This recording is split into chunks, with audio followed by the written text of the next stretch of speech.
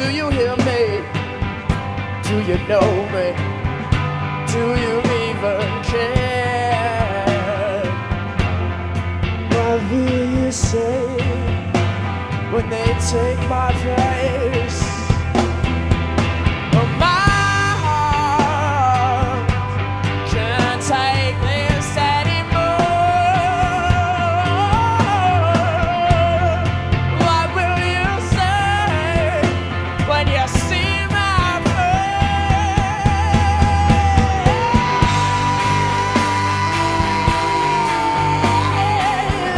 Hello and welcome to episode 1300 of Effectively Wild, a baseball podcast from Fangraphs presented by our Patreon supporters. I am Ben Lindbergh of The Ringer, joined by Jeff Sullivan of Fangraphs. Hello. Looking at an NPR headline that goes, quote, "Well, that was fast. Young German speeder loses license in 49 minutes." Now, I have now dated this podcast. We're recording this on Wednesday.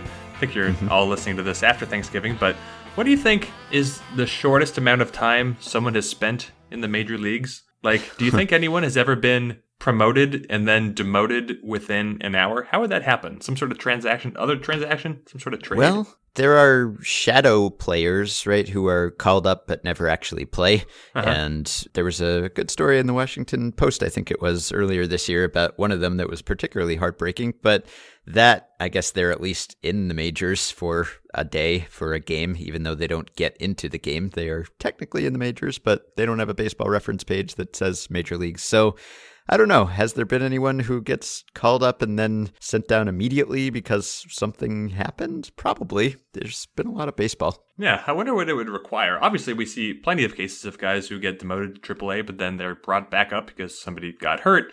Maybe the paperwork was already filed, but then they come right back. So that way we see all the time. But yeah, the major league one, it would require some teams not really knowing what's going on, I think, in order to promote a player and then send him right back down immediately. But I don't know, if anybody out there who works for a team or who knows a case like this, if it's even possible or not possible, just let us know, and you can do so anonymously.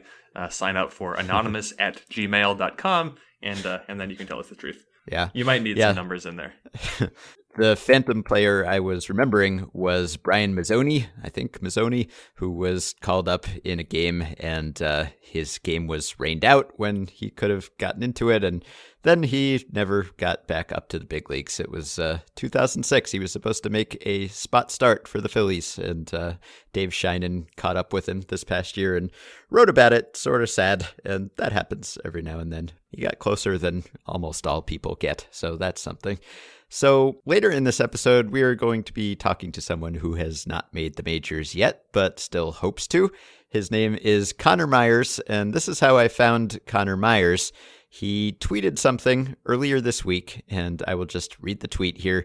"If you or your family are waiting on packages, please keep this in mind. Drivers are doing their best. It probably won't be delivered on time. Delivery trucks look like someone threw a grenade in it. Please be patient. Sincerely, UPS driver, parentheses, I'm just getting home." And that was sent, I think, around 10 o'clock at night. And this is a baseball player. Connor Myers is an outfielder in the Chicago Cubs organization, just got to AA this year, but he is also an off-season UPS driver and has been for a few years now. And we have never, I don't think, talked to someone who is a baseball player who also has an off-season job, and that is a reality for a lot of minor league players. So Connor was very open about his life in both his driving job and his playing baseball job. And the extent to which everything that he does is tracked, whether he's at his regular job or whether he's at his other regular job. Yeah, that's right. So it sounds as if the Cubs actually have made some changes and some improvements based on talking to Connor in their minor league system when it comes to conditions and food. But obviously, minor leaguers are still not paid a lot, and we've talked about this. We've done interviews and whole episodes about this before, and it's just a fact of life that a lot of minor leaguers have to work an off-season job just to make ends meet during the season. And when everyone talks about the injustice of major league young players pre-free agency, even pre-arbitration players making as little as they do, certainly, yes, they deserve to make more based on their performance. But minor leaguers, as we've often said, they are the ones really getting jobbed. And because of that, they have to do an extra job. So we wanted to talk to someone who does that. And sounds like the Cubs are at least feeding their players, and that's nice, but there are still compromises that have to be made there. And you might say, well, boo-hoo, he has to actually work year-round, like all of us pretty much have to do. That's not such a hardship, but you do really have to scrimp and save to get through the season. And just from a developmental perspective, as we will talk to him about, you would think it would behoove baseball teams that are worth billions of dollars and in many cases make $1 million profits as well from year to year to pour some money into their minor league system so that their players did not have to drive a UPS truck in the offseason, but it could instead just maximize their potential. So the fact that that still doesn't happen is very silly and unfortunate. Right. And we've talked about all this before, but for as many people as cry out about the, as you said, injustice at the major league level of how many of the most valuable players are underpaid relative to their worth, realistically, when you are in the majors, we're talking about the 1% of the baseball players. Everybody who is in the major leagues is doing pretty well financially, if not far, far better than that. Think about last year, so many people upset about like the Neil Walker case, and Neil Walker has made millions of dollars over his career. You don't need to feel that bad for Neil Walker. You can feel worse for someone who's hoping to be the next Neil Walker, the next not necessarily top prospect. Neil Walker wasn't the top prospect, was he? It's hard for me to think that Neil Walker was a top prospect. I'm just going to assume without confirmation that he wasn't. And you want to think about the next Neil Walker. You want to think, our team's doing enough to try to find and develop the next Neil Walker. The real battleground in terms of money here. I know that major league players are responsible for so much of the revenue, if not, you could say, all of the revenue that is poured into the major league coffers. And I get that It's important to talk about the split in revenues between players and owners, but it is most important, I think, to focus on the players who aren't getting paid almost at all, as opposed to the players who are getting more than half of $1 million as a league minimum per season. So the real battleground is in the minor leagues. We talked to Connor Myers about that a little bit, but of course, very, very few active minor league players want to be put on the spot and talk about how they are getting screwed by their bosses because they also want to climb the ladder, which only makes sense. So anyway, if you are going to complain about money in baseball, complain about the people who make nothing before you complain about the people who make a lot. By the way, Neil Walker, top 100 prospect according to Baseball America, 4 times, 4 years in a row. Effing kidding me? Yeah. Neil Walker. He topped out at number 43 on the top 100 list. So how about that? What years are we talking about? 2005 to 2008. Oh, okay. Well, I remember very little about those years. Those were the Delman Young years, I think. Yeah. So, okay. I never would have ever guessed that to be true, but thanks for drafted 11th overall in 2004. Wow, there's a lot about Neil Walker's career I don't know. Yeah. So we are, as you mentioned, pre-recording this conversation before Thanksgiving, and you are listening to it after Thanksgiving. So we don't know if Jerry Dipoto did make a trade on Thanksgiving Day. We'll talk about it next week. So only one thing that I wanted to ask about, because this is somewhat evergreen, or at least 2 weeks evergreen, and you wrote about it. Yusei Kikuchi, who is this year's most intriguing Japanese free agent player who is going to be posted. So tell us about Kikuchi. You wrote about him, and obviously he is not another Ohtani or even another Matsuzaka or Darvish, but pretty good pitcher. I'm going to stop you there. Okay, Neil Walker was a top 100 prospect after 2004, 2005, 2006, and 2007. His OPSs as what even was he? He was so he was a catcher. He was drafted as a catcher? And then he became a third baseman. Wow. Okay. Neil Walker's just a completely different guy than the one we know. But in 2005, he allowed 92 stolen bases. You could allow that many stolen bases in 83 games? Wow. And then he threw out 54 guys. He's no longer a catcher. Huh. Neil Walker, his OPSs over those years, 738, 769, 733, 784. He topped out at 13 home runs. Neil Walker, not that special of a player, it seems like, in the minor leagues. And yet, just continuously over. So, Yusei Kikuchi, he's coming over. He's going to be posted soon. He has to be posted by December 5th under some new posting rules. And at that point, that will kick off a 30-day negotiation window, by the end of which he has to have agreed to terms, or I guess, I don't know, gone back. That seems unlikely, but anyway. He's coming over, and he is not Shohei Ohtani. Shohei Ohtani can do a lot of things that Yusei Kikuchi cannot do, like keep his fastball around 100 miles per hour for a whole game, and also do the hitting part. Yusei Kikuchi has 3 hits on record in Japanese baseball in more than 3 at-bats. One of them was for extra bases. It was not a home run. So he's coming over, and he's interesting because all starting pitchers, or really all pitchers who try to come over from Japan and Korea, are interesting because they're just so much lesser known. It's not like a minor league prospect, because I think people understand minor league prospects in context, but people don't have a great understanding of what the context is like in Japan and Korea. And these are leagues where the best players are major league capable, but the worst players are nowhere even close. So I think Kikuchi can get his fastball up into the high 90s, but realistically, last year he averaged about 92 miles per hour, a hair under, and he missed a little time with a shoulder injury. But just in terms of his repertoire, he's a lefty, but he looks a lot like Miles Mikolas, or maybe even more Kenta Maeda, who are 2 pitchers who came to the majors, or in Mikolas' case, back to the majors after pitching and starting in Japan. All of them throw their fastballs in the low 90s. Maeda, in particular, favors his slider. When he was in Japan, he favored his slider quite a bit, just about as much as Kikuchi did and does. And so you're looking at a guy who throws a low 90s fastball with a good slider in the mid 80s, also has a curveball and changeup that he throws sometimes. And Kikuchi is not like a huge strikeout pitcher, not like Ohtani, but the average strikeout rate in Japan is lower than it is in the major leagues. In Maeda's case, we actually saw his strikeout rate go up when he faced major league competition, which is kind of incredible when you think about the players he was facing. So I think there's proof of concept that someone who has Kikuchi's profile in the NPB can work pretty well in the majors, which is why he's going to get a job. He's going to be hotly pursued. I don't know what his medicals are going to look like. I know that Kenta Maeda signed like an 8-year contract for $25 million with just a boatload of incentives because the Dodgers hated his medical exams. I think he might have failed his first physical or something, just shoulder and elbow problems just out the wazoo. So Maeda had some issues, but he's been good. He's been fairly durable. And Kikuchi, his shoulder is going to be closely examined, but just based on his performance, he looks like a pretty good number 2 or number 3 pitcher. Cool. All right. Well, we can look forward to seeing someone bid for his services sometime soon.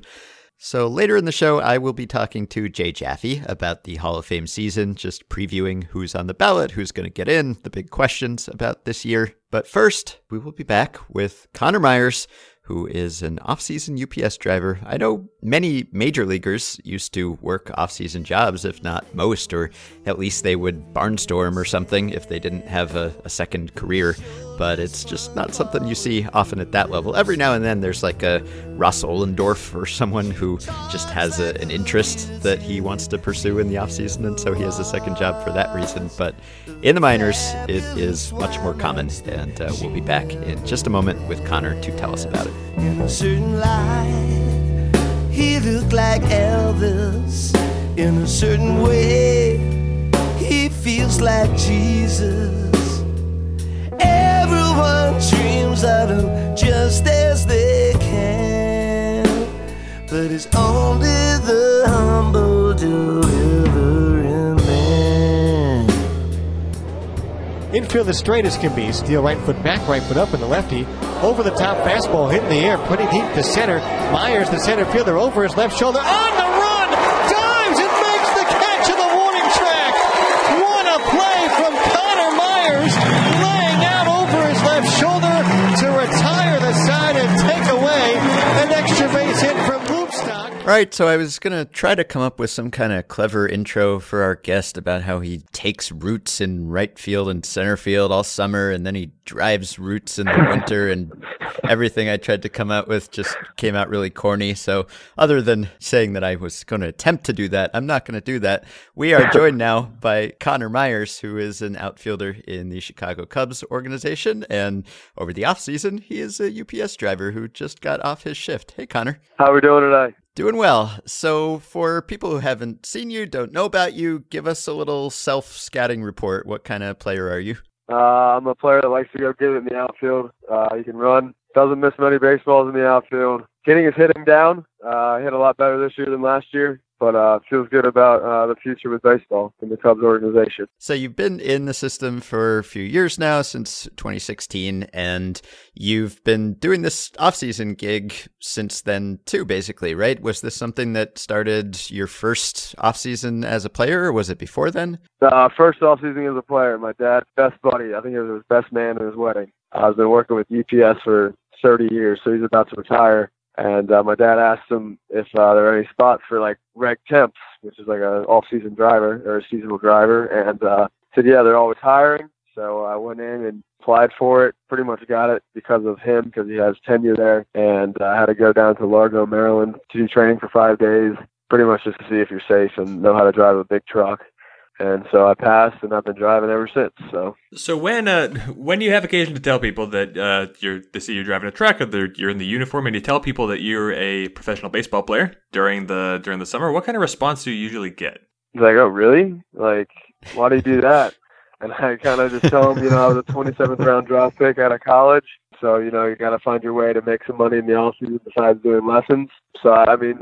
I get that a lot. I get, hey, why do you drive for UPS? Blah, blah, blah, blah, blah. But, I actually really enjoy it. It's a lot of fun. You stay active. It's always working your brain just to find out where this next house is, where your next package goes, all that stuff. But, yeah, it's a cool gig in the off season. So I don't like, hey, I'm a UPS driver in the off season, but they understand when they find out why I do it. Yeah. So take us through a day at work in the off season. What are you doing exactly? Well, I get to the center at 7:30. I usually wake up at 6, get breakfast, all that stuff.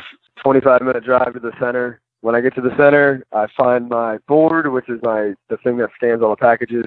Go to my truck, see if it's in good condition or not, because packages are still coming down the belt. Once I get there, I kind of get all of my sorts about me. Then I get in there, try to sort all the packages in order of like where the first stop is going to be, where the last stop's going to be.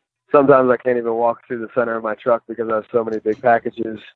It's really a whirlwind when you first get in there because you're just trying to keep your composure. Because today, when I got in there, I have the smallest UPS truck. It's a 500, and I have 293 packages on there. 293 packages don't fit on a 500 series truck. So I had to take a whole bunch of stuff off, figure out how to put it on so it fit. So that took me a good hour to do. That's why I get to the center early. And then I just go out, deliver at 8:45. That's our start time. Get out there, and hopefully it goes well. Today it went well. I got off at 4:30, but then they said I needed to help somebody else get some packages off. I took 45 stops from another person. So it's a whirlwind. I'll tell you that. It's fun, but it's definitely a whirlwind. I would imagine when you get to be in the major leagues, then there's no pressure situation quite like when you get to the playoffs, when the spotlight is its brightest. And now, of course, as an off-season UPS driver, you're in a stretch run here, and you're coming up on the playoff equivalent of being a delivery guy, I guess, when you're coming up on the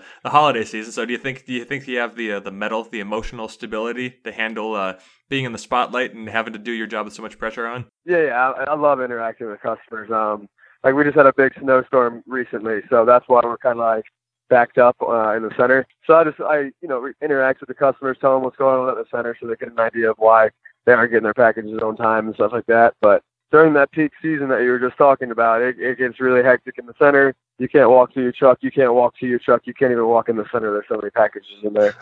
So, it's definitely, you definitely have to keep your composure. And I go back to Darnell McDonald. He's our mental skills, coordinator, one of our coordinators. Mm-hmm. Breathe in blue, out red. So I focus on, breathing during that, not, freaking out and all that stuff. But it's definitely something for somebody that has to keep their composure. I'll tell you that. Yeah. Could you elaborate on that, the breathing in and breathing out? I talked to a couple of people from the mental skills department on another podcast, but tell me from your perspective, what kind of lessons you've learned from that? I've learned to really not take anything for granted. We're playing a kid's game. You're going to go through failures in life, go through failures in baseball, whatever. It's just part of the game. So you just have to, I think the biggest thing is, it sounds cliche, but learning to deal with your adversities, in a high manner. So you're not really getting down on that low. You got to stay high, but you can't stay too high. So you really got to stay balanced in everything you're handling. And with what Darnell's saying, breathe in, breathe out, it sounds like a simple task, but a lot of us don't know really we know how to breathe, but we just do it without thinking. But when you think about like your breathing, when you think about how you do it, breathe in for 5 seconds, hold it for a second, breathe out for 5 seconds. It really does it does a toll on you. Like, it really, really helps you out. It really calms you down. So like in the on deck circle, before a game with the national anthem, all that stuff, I take those things in and really focus on doing those little 2-second, 5-second breaths to get myself locked into any situation. Even I find myself doing it in UPS. It sounds weird, but I find myself doing it when I have a very, very stressful day where I can't find the package I need. I just really breathe in, breathe out, and all that stuff. So it really helps me out. So you played for both Myrtle Beach and Tennessee this year, the high A and double A affiliate of the Cubs. And do you have I'm sure you've kept in touch with many of your teammates. Do you know how many of them are also working off-season jobs right now? Honestly, I know Zach Short. You've probably heard his name before. He used to work with UPS. There's a lot of guys that do lessons. Some guys do like yard work and all that stuff, like cutting grass when it's obviously hotter outside, but not too many, honestly, but a decent amount, I guess. Yeah, and a lot of people will say, well, yeah, minor leaguers don't get paid that much, but they get those bonuses, and those go a long way. And for some guys, they do, but for 27th rounders, probably not so much. Can you give us any idea of how long that lasted you? Oh, yeah. I'm not afraid to say it. I was drafted in the 27th round at Old Dominion. I got a $5,000 signing bonus, which is a lot more than a lot of seniors. But yeah, I got a $5,000 after taxes. I think it was like 2 payments of $1,600. Mm-hmm. Yeah, I'm very grateful that I got drafted by the Chicago Cubs and everything. But $5,000 doesn't get you too far. No. So I mean, I really the first thing I did was bought myself a PS4. Not gonna lie, bought myself a PS4 in Eugene, Oregon. So, and I still use it to this day. Like, I watch Netflix, all that stuff on it. But yeah, that money didn't last too long. I mean, I do my best with saving it, and that's another reason why I also have to work an off-season job. Yeah. But yeah, like I said, it didn't last me too long. And it's not that I'm bad with money, but it's just obviously, $1,600. I put some of it away, but it didn't last me too long. Mm-hmm. Yeah. Well, and so what about your regular season salaries? I mean, how are you making ends meet during the season? Obviously, this is a necessity, right? It's not like you're just doing this to save up money for the future. This is something you have to do to get through the year. Oh, yeah. I'm definitely making this money right now to take it through, when I stay in an apartment in the season in Tennessee or wherever I'm going to end up. Yeah, it's definitely getting these first couple months in the books with this money. Hopefully I can make enough to where I can, put some of it away so I don't have to worry about paying for it, or I can stay in a host family. I don't even know. But yeah, all of this is for the season coming up, and hopefully I can make enough to make ends meet with the season coming up. I mean, it's a couple months away, so I still got some time, and I got some lessons still lined up. But yeah, I mean, it's definitely making ends meet. So, I mean, I enjoy it though. I take it as a game. I mean, yeah, it's making money to spend money, which I mean is what we do, but it's cool to make money just to pay rent for a little fun job that I'm doing with baseball, So during the off season, obviously you're very busy doing your deliveries, but many people would say that playing baseball as a professional is a full-time 12-month-a-year job, and it's something where if you're not working to make yourself better, then what are you really doing? So to what extent are you able, if at all, to work on your own baseball skills during the winter? You said that you have some lessons lined up, but as far as I know, that's you giving lessons and not necessarily receiving them. Yeah, that's correct. No, I work out 4 times a week. My schedule is very hectic when it's the days that I work out. My trainer is very lenient with my timing, as in like when I can get there and stuff. Usually it's at 6 o'clock. Recently, this week, I haven't been getting off until about 6:30. Actually, Monday I got off at 8:15. So I had to message him and tell him, hey, like I'm going to be running a little bit late. He's very, very lenient, like I said, with my workout. So he's going to be there for me. I work out 4 days a week. I hit 3 days a week. I'm starting to throw again. So they're long days, but hey, I mean, it's worth it. I still got energy, all that stuff. So yeah, I'm still getting all that stuff in, getting lessons in and everything. So it's going really well for me right now. Mm-hmm. Are there things you would be able to do or be able to do more easily if you had all the money in the world and didn't have to work an off-season job? I mean, are there, facilities you would go or technology you'd get or just more sleep or better food or whatever, something that would improve your odds? Yeah, I mean, we could all say that, right? I mean, having more money would make everything better. But I mean, I've always been that person that's been an underdog. So I don't mind the grind. So, like we call it, but yes, of course, if I had more money, I could get, more machines that I could use, like recovery tools, all that stuff. But as of now, like I'm working for that big goal, like, we all are. So I'm not too worried about having like all that money like we were just talking about, because I'm like, what I'm doing now, I'm working out at Prime Performance in Gaithersburg. Tommy Johnson is his name. He played minor league ball with the Mariners. He's got a great facility down there. He's got Rapsodo machines to measure, launch angle, how hard you hit the ball, how far you hit the ball, all that stuff. Got a whole bunch of machines to figure out hit tracks, all that stuff, to make sure like your pelvic tilt and all that stuff is in good position. So I got a good amount of machines now, and I'm paying for it. So it's definitely worth my time and stuff like that. So I'm enjoying what I have going on right now. I'm sure as far as the grind is concerned, so much of it is psychological and making sure that you stay in a positive frame of mind, anything that you can do to sort of drive your own motivation. And I was curious, someone who this season emerged with the Dodgers at the major league level, even made it onto the postseason roster, was Caleb Ferguson, minor league starter, but effective major league reliever, piled up the strikeouts. And it just so happens that a few years ago, you hit your second career professional home run off of Caleb Ferguson. I was wondering does that mean anything to you when you see a guy like that just emerge at the highest level and know that you at least were able to take him deep once, one of the first times you faced him? Honestly, to be serious with you, I didn't know he was a big leaguer. Well, okay, so Connor Mars, let me tell you something about Caleb Ferguson. He killed it this year. He came up with the Dodgers. When you just said this, I was like, okay, I'm sorry, I don't know. No, but I mean, obviously, like that shows you that I'm not being like, I'm not being mean or anything, but I just didn't know. Like, I'm just out there playing the game. Like, I guess that's just how I play. Like, I don't think about too much. I just go up there and just play. I mean, looking back now that you said that, it's freaking cool that I did that. But yeah, I guess I don't pay attention to that stuff. I don't want to sound rude or anything, but yeah, I just don't pay attention. Yeah. So you started out in rookie ball and you've worked your way all the way up to Double-A this past year. How has that changed conditions at all, kind of your day-to-day life in terms of living situation or salary or food or, just anything that affects the quality of your minor league life? I mean, living situations have been actually very good at the Cubs organization. They take care of you very, very well. Rookie ball, we stayed in Eugene, Oregon. Stayed in a nice hotel about a mile away, so I biked to the field every day. South Bend, I stayed in which is low A. I stayed in a apartment with 5 guys. It was kind of packed, but it was cool. It was about a mile away again. Didn't have a car, so we had a carpool, which is the usual pretty much with guys that live farther away from the places they're playing. Myrtle Beach, my parents bought a house down there this past year, so I didn't stay in the house, but I lived in a host family, and the other levels didn't have host families. So I guess when you get to high A, they have host families. So I stayed there, had a car, parents brought a car down. In Double-A, I stayed in with 2 pitchers. So we're pretty much paying for the hotels, we're paying for the apartments. The host family I didn't pay for, obviously, but I did give them a good gift towards the end of the year. We all did, whoever lived with them. Salary changes.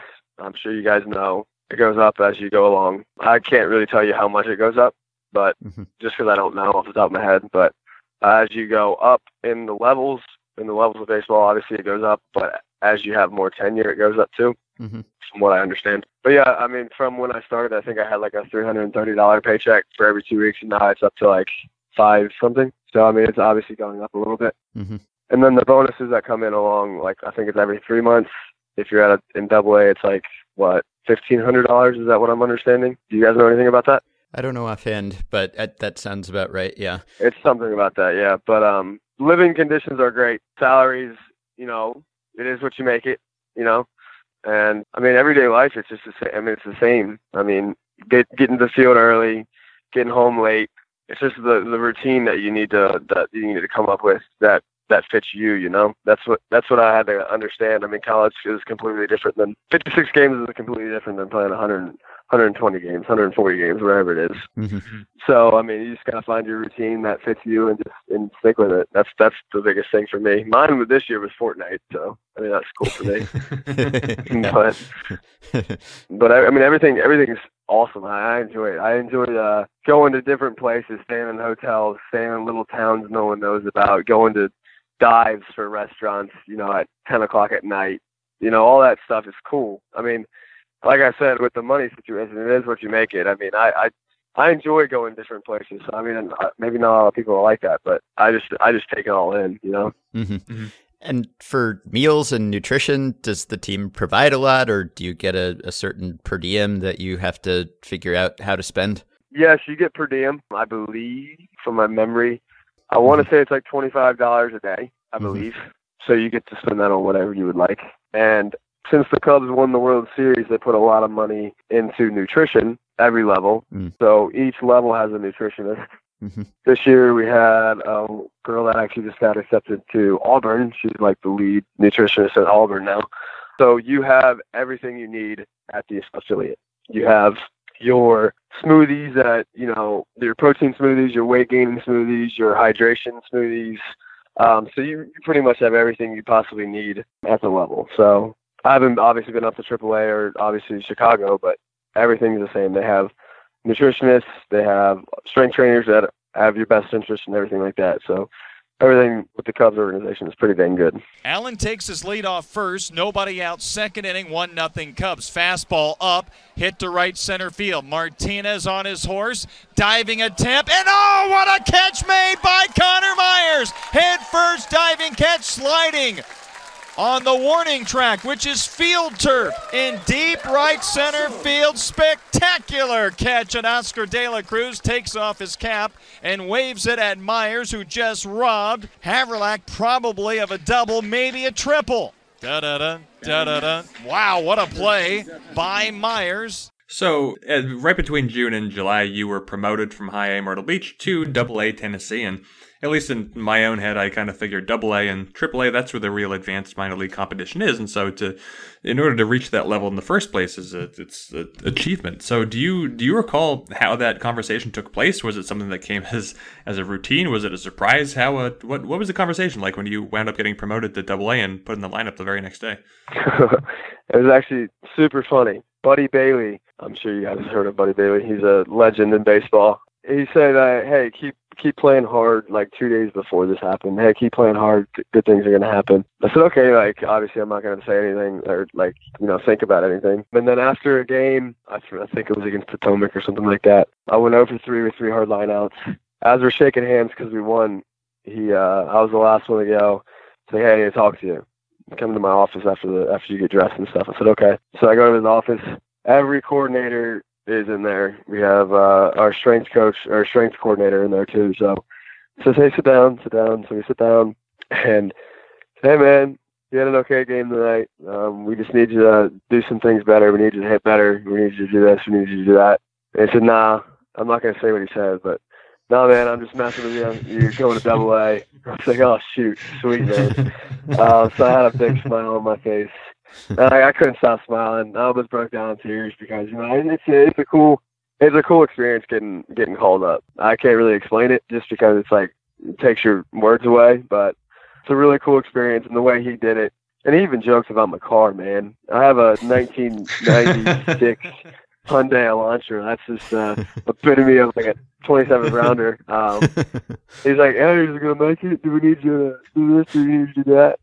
No, I said, buddy, it's going to make it. Don't worry about that. My dad's a mechanic, so he can come get me if anything happens. But yeah, he pretty much just, he's very proud of me, he said, and he said I'm a good outfielder and all that stuff. So he's super pumped. He was super pumped for me. So we always had a good relationship too. He's a tough guy, but he enjoyed my company. I enjoyed his. So something that happened just about a week and a half after you were promoted to Double A. Maybe you already know where this is going. Now, major leaguers go on rehab assignments all the time whenever they're injured, but you did get to share a lineup and a clubhouse with Chris Bryant for a couple of games. And unlike Caleb Ferguson, I imagine you know that Chris Bryant is a Major League Baseball player. So I was curious, what is it like? I know you've only had a few rehab stints that you've observed at the minor league level, and Chris Bryant's only one guy. But what does it mean to a minor league clubhouse when someone like that comes in for even just a couple of days? The buzz is unbelievable. You hear about it 2 days, maybe 2 days before, and everyone's like, oh, he's going to be here, he's going to be here. You're checking the lineup, seeing if he's going to be in the lineup and all that stuff. And then the one day that I walk in the clubhouse, the lineup's like right when you walk in, and I see that he's in there. In the lineup, and I'm like, oh my God, is he here? So I walk around and I see him. He's like 4 lockers away from me, trying not to stare. You know, I'm not trying to be a creep or anything, but it's super cool to see, like, you know, the phenom Chris Bryant in the same locker room as you. So, I mean, it's just different, you know. You see what he, like, his routines, all that stuff, how he goes about his day, how he does, you know, what he does, and it's super cool. You know, he's like 6'7", not really, but he seemed that big. But no, it's just super cool because, like, he talks to you. He's very, very humble. He's a guy. Like, he's a dude that just wants to play baseball and get better, you know. Mm-hmm. So how much feedback do you get about your performance? Are the Cubs showing you lots of stats? You know, you mentioned that you made 3 hard hit outs. Are you getting, you know, exit velocity stats so that if you make some hard hit outs, you don't get down because you know that you hit the ball well? Or are you getting feedback on your defensive performance? Or do you know what you have to do to get to the next level? Yeah, we have every team, I'm pretty sure, has something called a TrackMan. TrackMan, like, obviously tracks like your launch angle and how hard you hit it and stuff like that. So you can check the next day after a game and see how hard, you know, you hit it and stuff like that. So that's a good way to see how you're doing and see if you're making good contact and all that stuff. And I have confidence in myself that I'm a good outfielder. No one really says anything about my outfield play. I don't know why, but I feel good about my outfield play, so I'm confident there. So I don't necessarily need feedback in that. I mean, if I do something wrong, obviously that would be nice.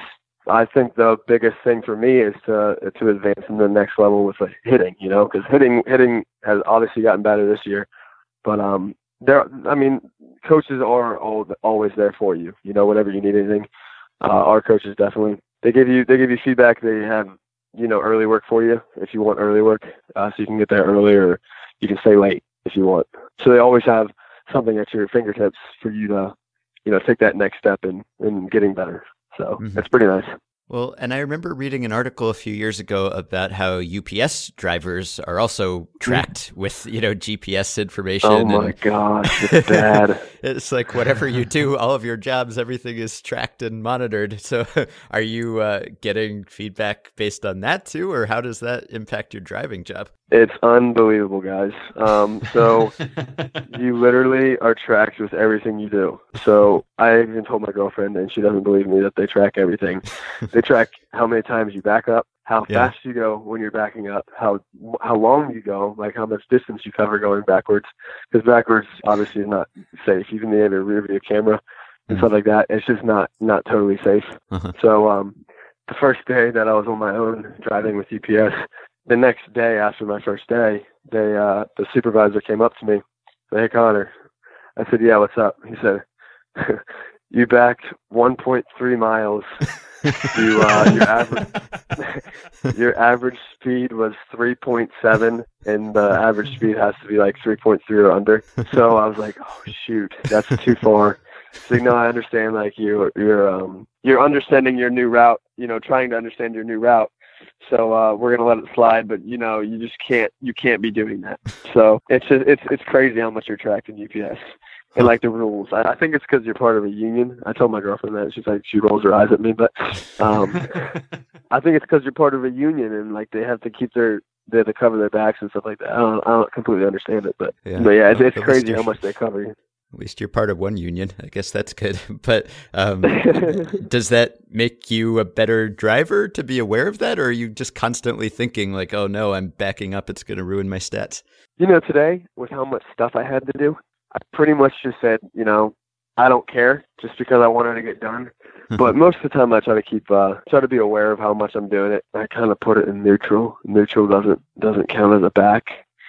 So it's definitely you gotta find ways to go about it without having to break the rules. But I try to keep it under the rules, you know. Yeah, I was gonna ask about, so many baseball players will tell you that, you know, when you're hitting or when you're pitching, the last thing you want to be doing is thinking about your performance. You just want to go up there and sort of be an autopilot, just kind of do it by subconscious. And I guess it's the same when you're driving. You just can't worry about the stats, can't worry about the performance, just kind of let it happen. Oh yeah, you can't worry about it because, I mean, if you start, obviously tight muscles are not quick muscles, so you just really have to just go about it, because most of the people deliver to the same places every day because people just have habits of buying stuff and you just deliver to the same houses every day. So you can fall into that, nonchalant attitude where you're just like, oh, this house again, blah, blah, blah. But every situation can be different. So, I mean, you really have to stay focused on the task at hand every time. So you really just have to stay focused, like I said. So the last thing I wanted to ask is, obviously, as an alum of Old Dominion, you can watch Justin Verlander win the Cy Young, or in this case, almost win the Cy Young. Very few schools can have a better Major League icon than Justin Verlander, but you did play a couple years with Ryan Yarbrough, who, of course, debuted this year with the Tampa Bay Rays. I can't assume your relationship with your former collegiate teammate, but I was wondering if you could talk about what it's like if you watched him at all in the major leagues, because unlike, say, Caleb Ferguson, you would have had some sort of pre-existing relationship with Ryan. Yeah, me and Yarby, we played together for, I think, a year or two. Yarby's an awesome guy. Obviously, I have a nickname for him, Yarby. But yeah, he was an awesome guy. I texted him, when he got called up. I was really close with his girlfriend, too. We were pretty good friends freshman year. And then, obviously, they started dating and stuff like that. So he's an awesome dude. Me and him are close. And then, obviously, I know Ben Verlander, which is Justin Verlander's brother. He's pretty cool. So I never got to meet Justin, but yeah, I also talked to Dan Hudson, who was out of ODU too. So, I mean, we have a pretty rich history in baseball, but Yarby was a super awesome dude. So hopefully baseball works out and you're doing that for the next decade. But if it doesn't, or when you're done with that, whenever it ends, are you interested in continuing to drive? Do you have other plans, or are you happy with one of your two current careers, whatever happens?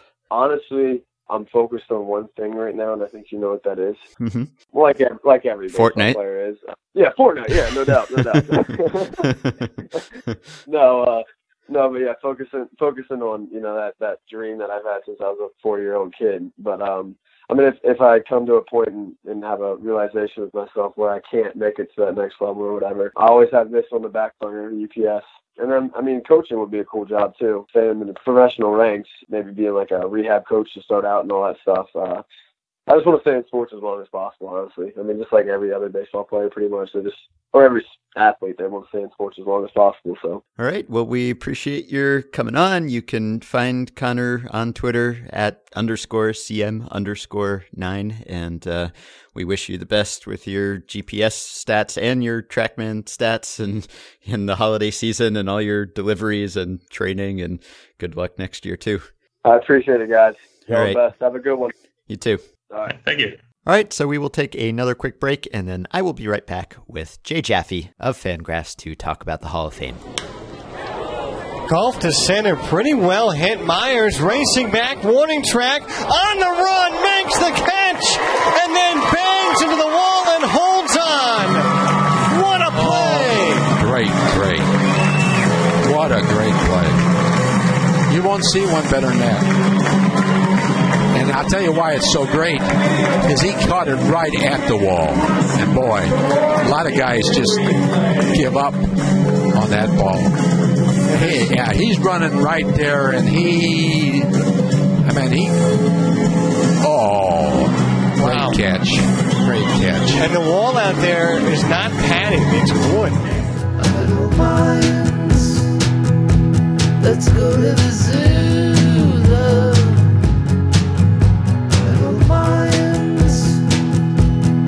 As you might be now, and a word, half the words are wrong. Sing into your phone, let's surrender to blue love.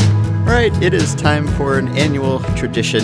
Time to talk Hall of Fame with Jay Jaffe, who now is a Fangraphs writer, so he is in-house, and he is about to begin his 15th year, I think, doing player profiles for Hall of Fame season. I guess you've already begun. 15th with Jaws. Okay. And I was doing it, the first ballot I ever analyzed was at Futility Infielder, and that was pre-Jaws. Right. That was the 2002 ballot. So this is the 18th. Yeah, 2004 was the first Jaws, so that's we're 1950s. That's 16. Yeah, 16th time around with Jaws, and 18th time around overall, and boy, my God. And that's the entire, they don't even put candidates on the ballot for 15 years anymore. And, I've run out of them. I mean, I guess, like the whole Lee Smith candidacy and the whole Don Mattingly candidacy and the whole Alan Trammell one, the last of the 15-year guys. I buried them. Right. Yeah. Yeah. And you're 2 years now away from your own vote, which I guess means I'm 3 years away. I think I got in the year after you did. Right. That sounds right. My God, we're getting there, Chris. And we just saw today on via Twitter that Christina Carl got hers. So that's right. She is the first of the Baseball Prospectus founders, and probably the only Baseball Prospectus founder who's going to get one, because everybody else has gone on to let's just say more sporadic baseball contributions in terms of affiliated outlets. And still, I think that's very very cool. I know Keith Law gets his this year too, but I think we're going to see some of these changes that arrival of analytics in the Hall of Fame conversation has already wrought. I think are going to be maybe accelerated by those of us who've been part of that wave actually getting the franchise. Yeah, we'll do our part. So you have already written a bit about the Today's Game ballot, which we could talk about. And of course, you've done a big questions post, which we will touch on here. So I guess we can start with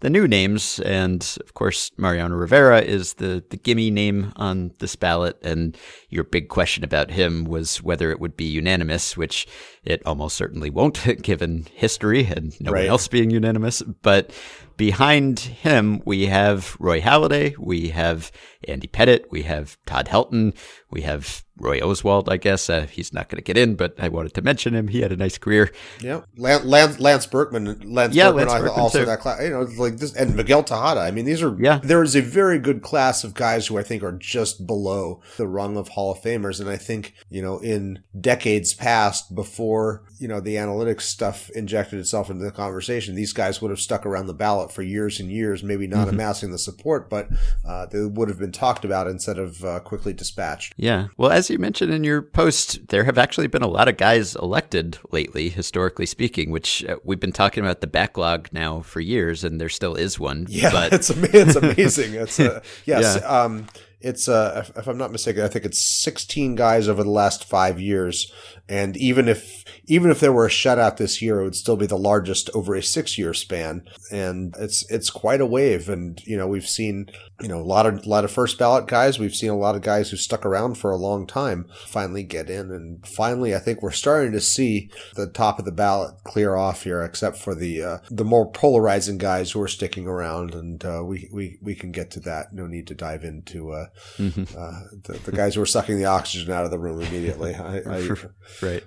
So Halladay obviously has the extra narrative here in that, unfortunately, he is not around to go in. And we've seen in the past that when people have met an untimely end, sometimes there is a boost to their posthumous candidacy. And it seems like that is likely to happen with Halladay, but I don't know if it needs to happen with Halladay. Maybe it will make a difference to how quickly he goes in, but it seems like he is deserving regardless. Yeah, I think it's easy to just look at the 203 wins and the 2,700 and some odd innings and see a guy who was very good but didn't have quite a long enough career despite the 2 Cy Young awards. But the more closely you look, I mean, he just had a stretch where he was by far the most valuable pitcher in the majors for a 10-year span, 2002 to 2011. And he was, a workhorse of the type that we do not see anymore,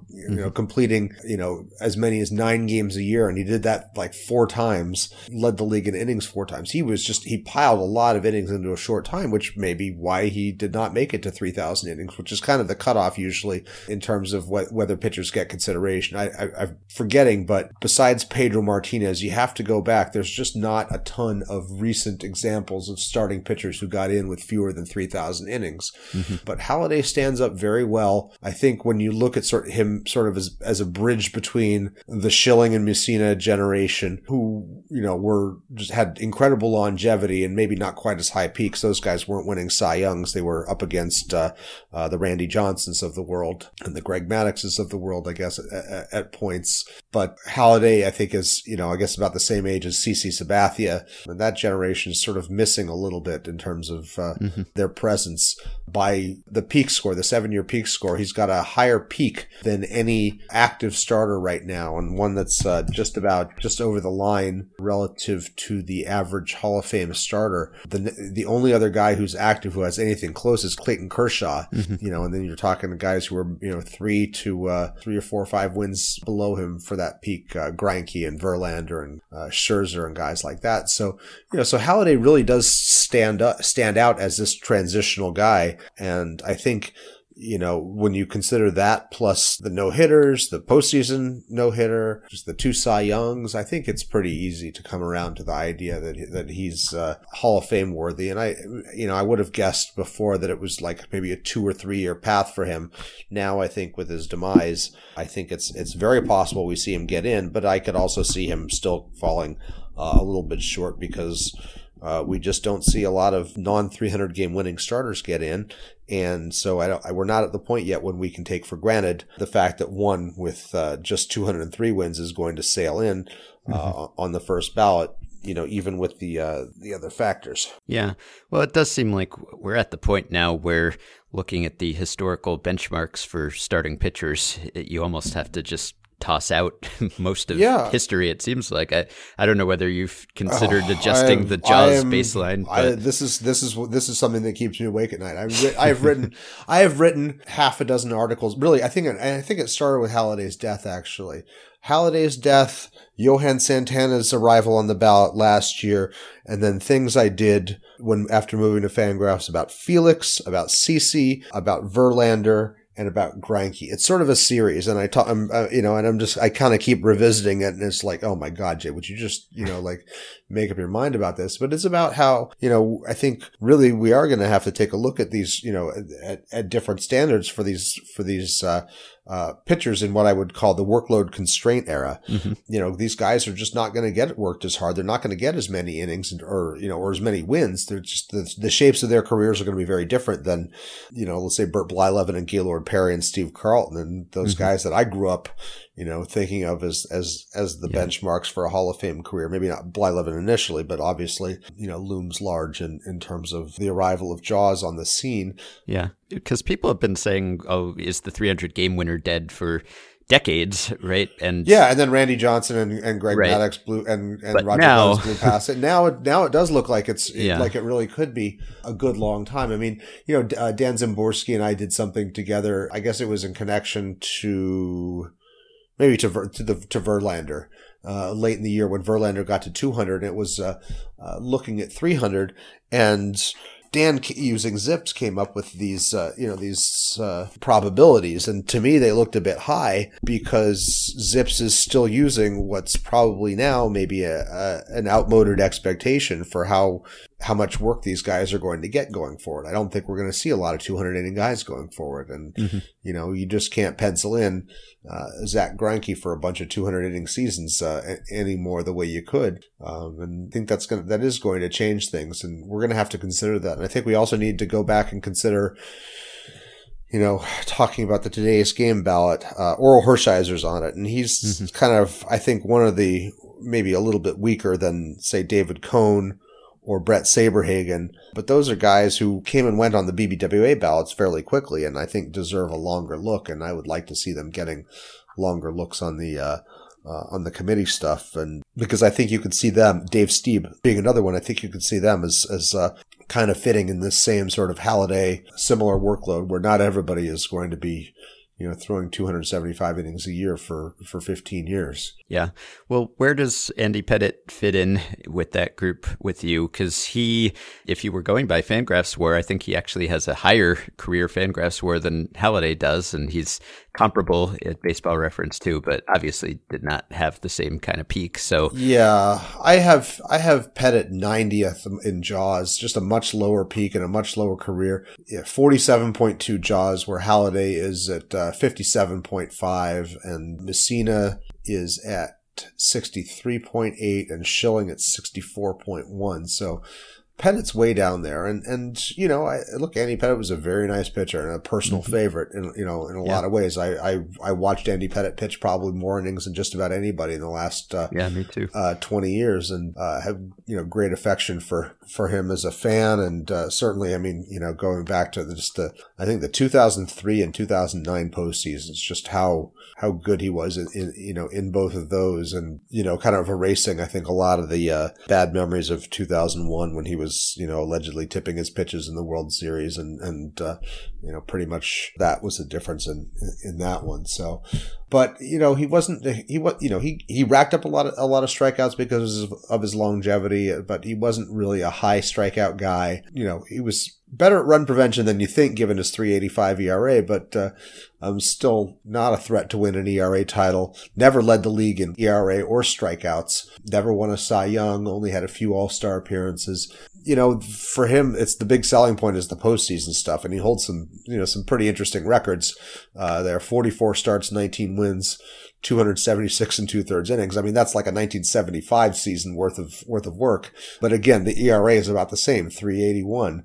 So, it's not like we're talking about, Bob Gibson in the 60s World Series. Right.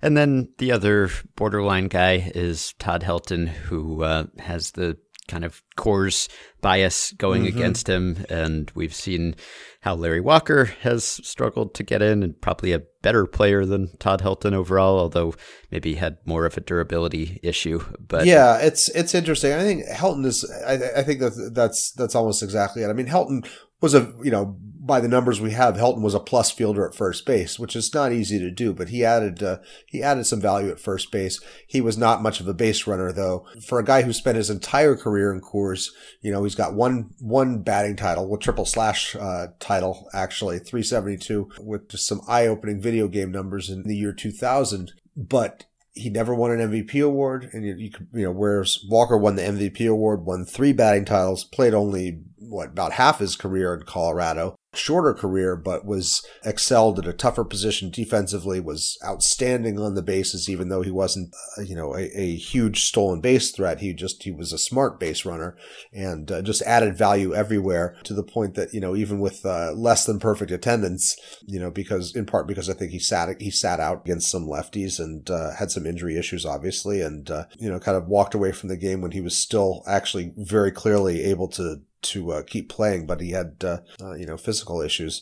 It'll be strange to see if Todd Helton does better, because my God, I mean, Larry Walker's a top 10 right fielder, and by my numbers, and Todd Helton is I think a top 15 first baseman, but there's a difference there. I mean, the bar is higher in right field, and I'd be disappointed if whatever Helton was doing outstripped whatever Walker's doing, because I've certainly invested a lot in trying to convince people about Walker, and now it just feels like a Sisyphean task to give up on that and start pumping Helton.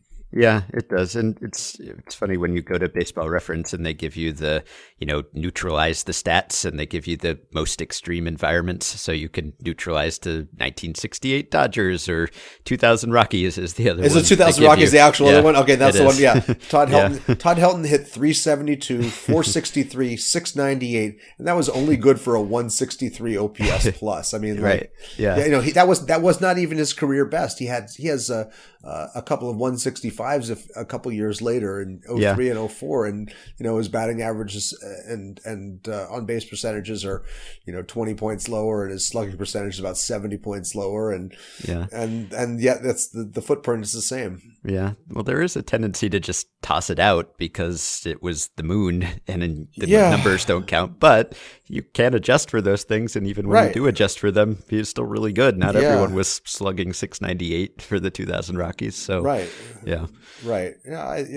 think he's got a case. I think, given how crowded the ballot is, I mean, if it's a choice between giving your vote to Walker and giving your vote to Helton, I'd rather you give your vote to Walker at this stage. But I do think that Helton should be in the Hall of Fame too, or I think he's got a pretty much a borderline case. Mm-hmm. I wouldn't be sad at all to see him there. But he's if you're ranking the candidates as in terms of I'm not sure he's one of the top 10 candidates on the ballot yet. Let's put it that way. I'll reserve judgment on that until I've broken down the entire ballot, because I think that there are some things that they're worth considering there, pro and con. So the holdovers from last year, the top vote getters, Edgar had 70.4%, and then you get down to Messina, 63.5%, Clemens and Bonds in the high 50s, Schilling in the low 50s.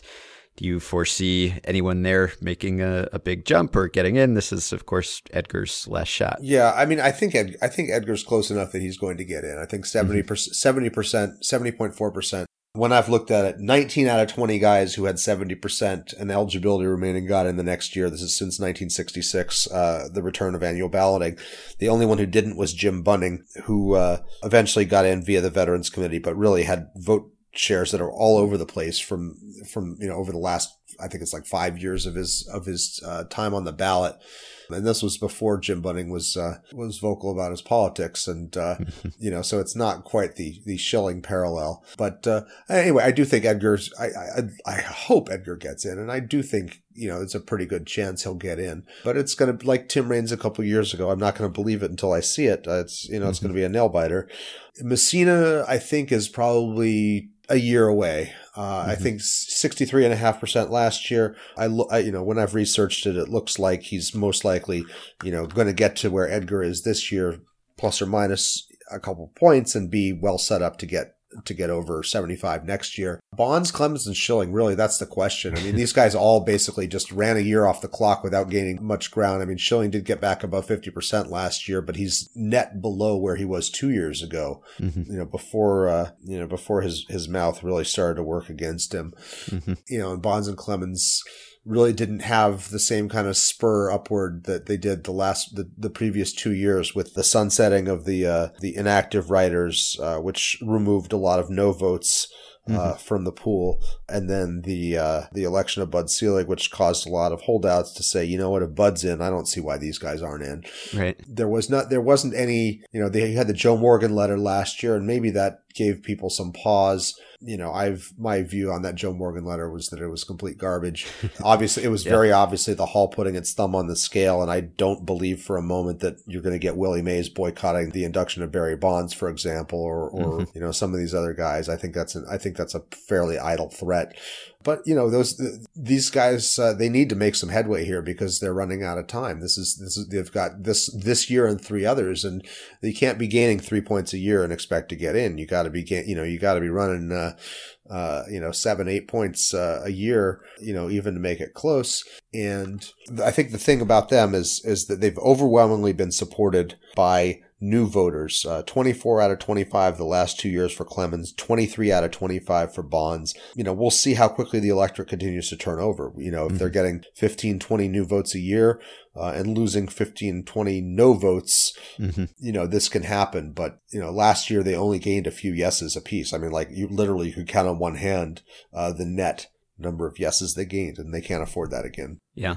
If I could snap my fingers and get anyone in, it would be Messina, I think. I mean, Edgar, maybe because it's his last chance, but Messina just is so deserving. He was a personal favorite and clears the bar by so much. And I was watching, I think someone tweeted the GIF of him the other day where he refused to come out of the game, and he was yelling at Joe Torre. You get back there. And I was thinking, like, maybe that is what he needs. Like, he needs that image, that kind of like Jack Morris, like that toughness. I'm not leaving this game. Like, I hope that everyone saw that and thinks of Messina that way. Yeah, because maybe that'll do it. Yeah, I'm putting that in, and I think Pitching Ninja was tweeting a couple of his knuckle curves pitches, and that it was a singular pitch. I mean, it stands out. And I think the thing about Messina is, I think a lot of people remember the Yankees tenure, which he came up just short in the Cy Young race.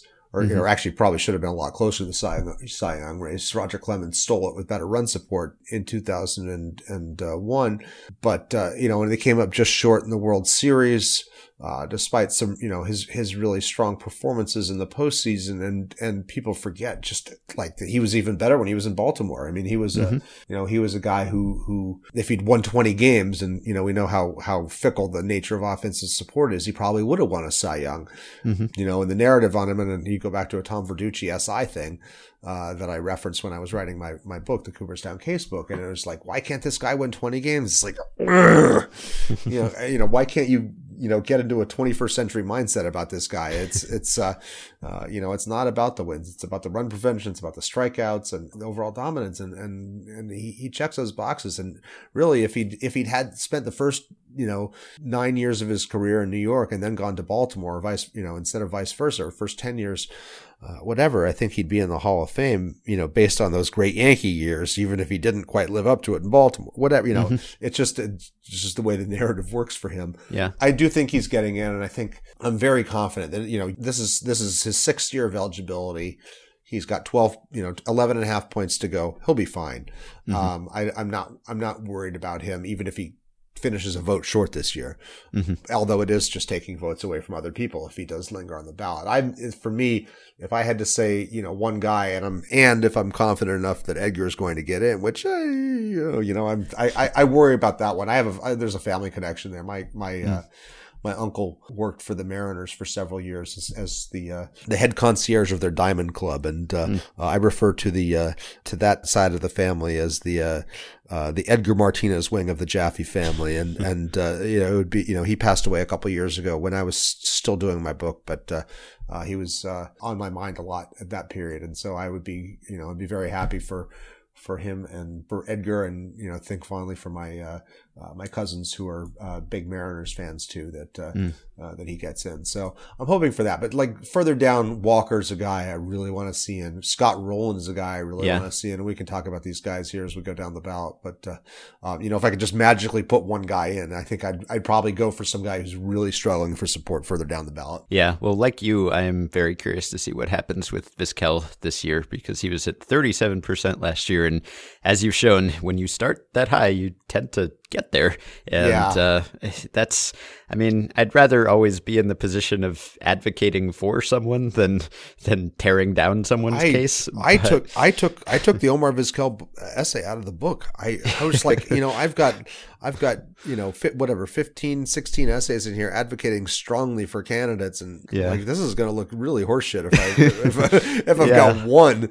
Yeah, right. One and it's Omar, and I'm like pissing all over his candidacy. Right. Yeah. And I was like, well, I don't want to be in that position, but I just don't get it. I guess I get it, but I just don't. Well, it's the problem is it's just this hook, this idea that he is the the late 20th century, early 21st century Ozzie Smith took hold, and it just does not hold water. No, except in the loosest definition of the term. He was a much worse hitter than Ozzie when you adjust for his surroundings and include his base running in the equation, because Ozzie was a top shelf base runner, and Omar was, really didn't add anything. It was a big difference in like Ozzie uses base running to be more or less a break even offensive contributor at his peak. Omar never had that. And then the defensive stuff. We're not always, we don't have the luxury of using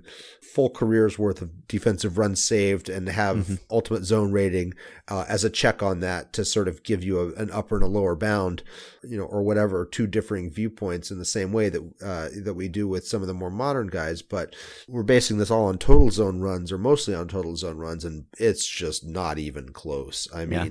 Ozzie's got fantastic numbers, was playing in a time when there were more chances, but once you adjust for that, was still getting to far more balls per game.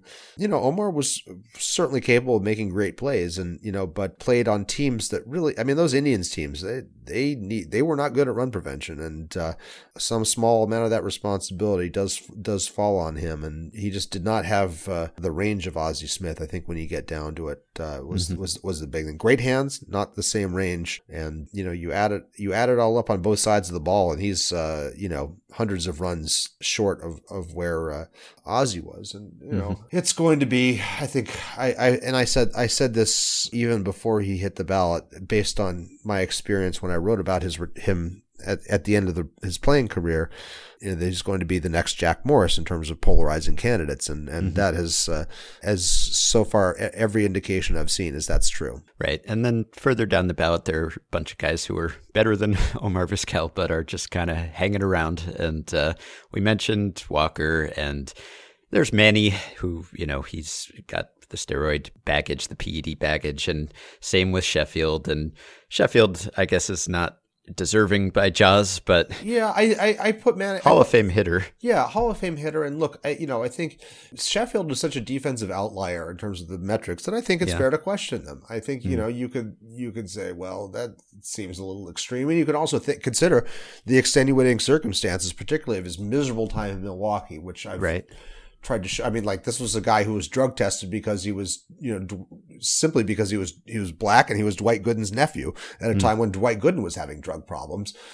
He had a mouth on him, and so the Brewers made his life miserable. They accused him of faking an injury and sent him down to the minor leagues, and they really screwed up a potentially great young player about as badly as you can. And I think that really had a huge impact on, like, I'm just looking for his Milwaukee career alone, 4 seasons, not even 4 full seasons, a total of 294 games. He was 30 runs below average in the infield for those 4 seasons. And, and I think if they just moved him to the outfield earlier, he probably would have been a much better player.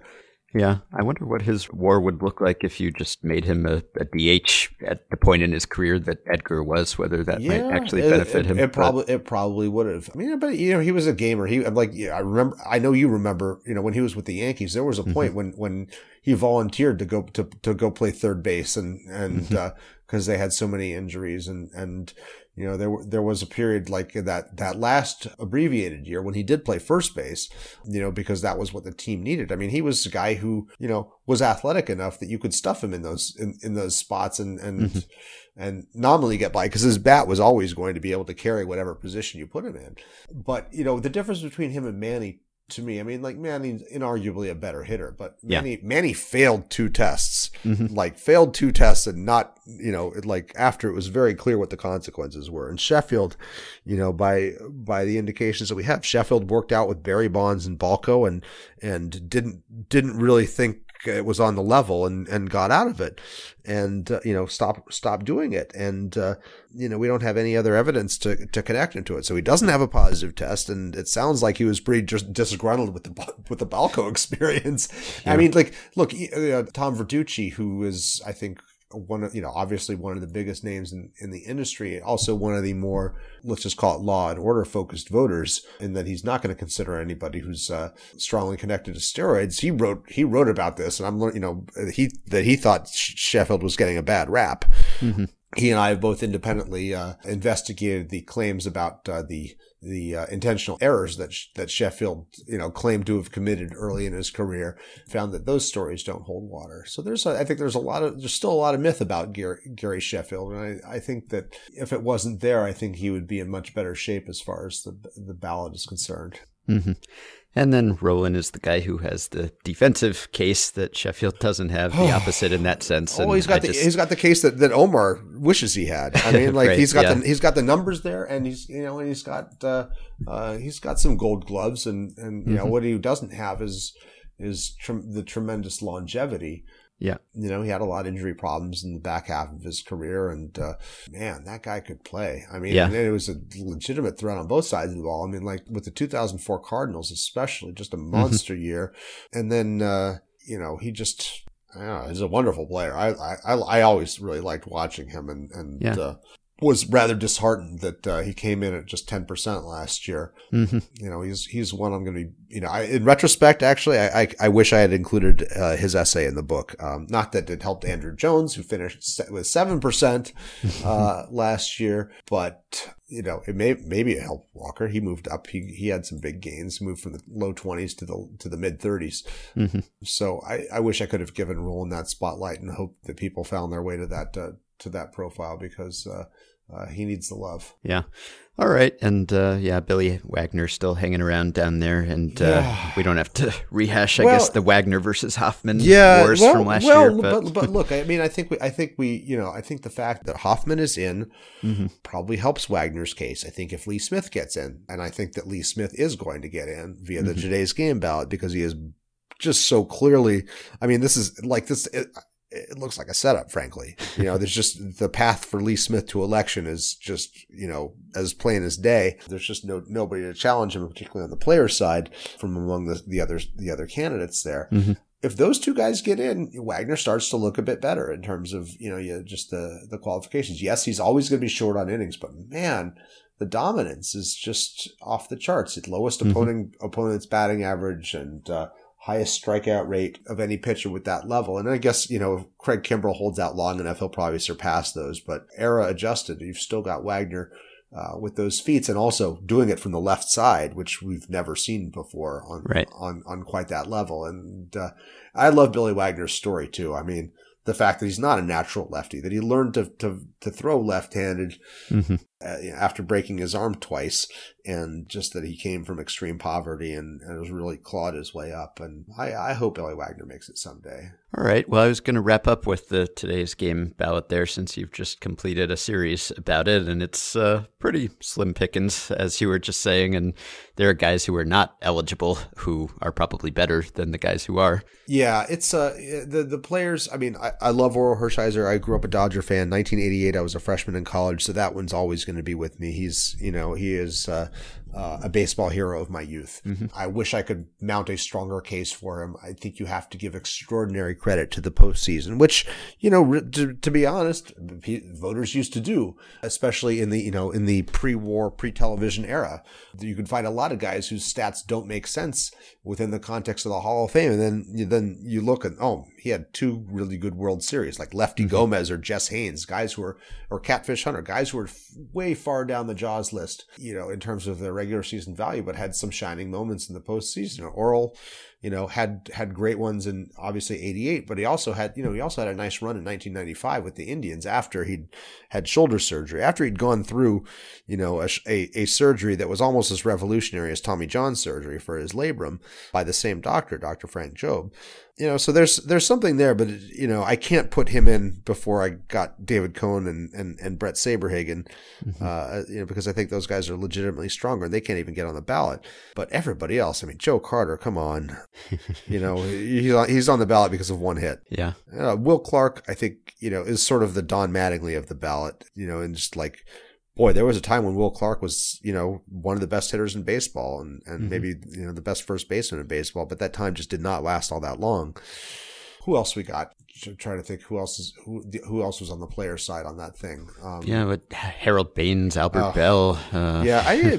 Bell had a brief peak where he just put up monster numbers. Baines, professional hitter. I mean, like almost the ultimate compiler, but just not quite. Didn't have quite the value. He wasn't as good a hitter as Edgar Martinez, and he had almost as many games at DH as Edgar did. And you can't justify that. It's the other side of the ballot. The non-players is a little bit more interesting, at least. I think you could look at Piniella and Davey Johnson and Charlie Manuel and see.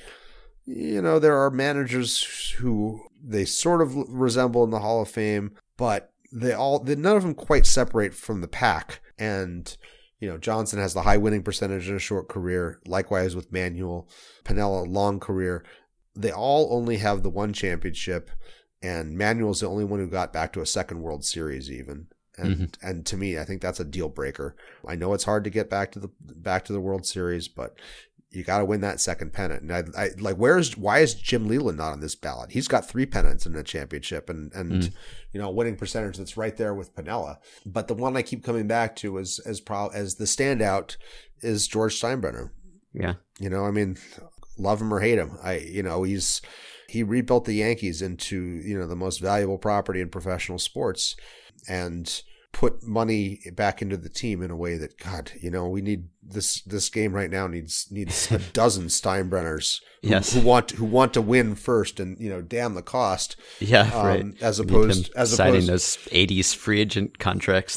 Well, just like the mandate first to win, and I think obviously the 2 suspensions and the reputation deserved from the 70s of being quite the tyrant, work against him. But, he did change. He did stay out of the way of his baseball operations in the second phase of his career. And you have firsthand experience inside the Yankee organization to get a little bit of a look at that. But yeah, I think he's you can't tell the story of baseball without George Steinbrenner.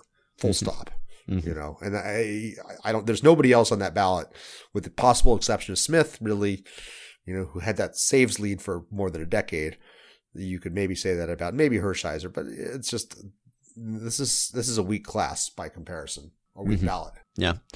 All right. Well, I'm glad we could get you on before you are fully embroiled. I know it has begun, but it has begun. But you know, look, if I got tired of doing this, I wouldn't dive into it with both, you know, as wholeheartedly as I do before Thanksgiving. So, you know, this is fun for me, especially at this time of year, especially, you know, when there's not much going on in free agency. You might as well talk about this stuff because everybody's talking about where's Manny Machado going, where's Bryce? You know, the world does not need me weighing in on that.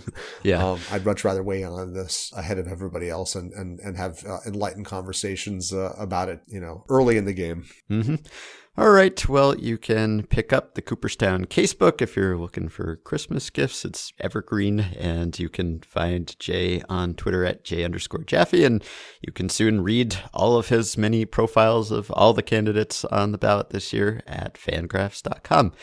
Thank you, Jay. All right, sure thing, Ben. Thanks a lot. So that will do it for today and for this week. Thanks to listener John for drawing our attention to Connor's tweet, and thanks to everyone for listening. Hope you had a nice Thanksgiving, and if you are grateful for this podcast, you can show it by signing up on Patreon at patreon.com/effectivelywild, pledging some small monthly amount to keep the podcast going, as have the following 5 listeners: Paul Ferraro, Matthew Yo, Mariana Sanders, Michael Mandelbaum, and Seth Resnick. Thanks to all of you. You can join our Facebook group at facebook.com/groups/effectivelywild, and you can rate and review and subscribe to Effectively Wild on iTunes and other podcast platforms. Please keep your questions and comments for me and Jeff coming via email at podcast@fangraphs.com or via the Patreon messaging system if you are a supporter. Thanks to Dylan Higgins for his editing assistance. You've got a few more days to sign up for the Effectively Wild Secret Santa. If you'd like to participate, as I am, see the link in the show page at Fangraphs or in the Facebook group. Have a wonderful weekend, and we will be back to talk to you early next week. I guess I'll pack my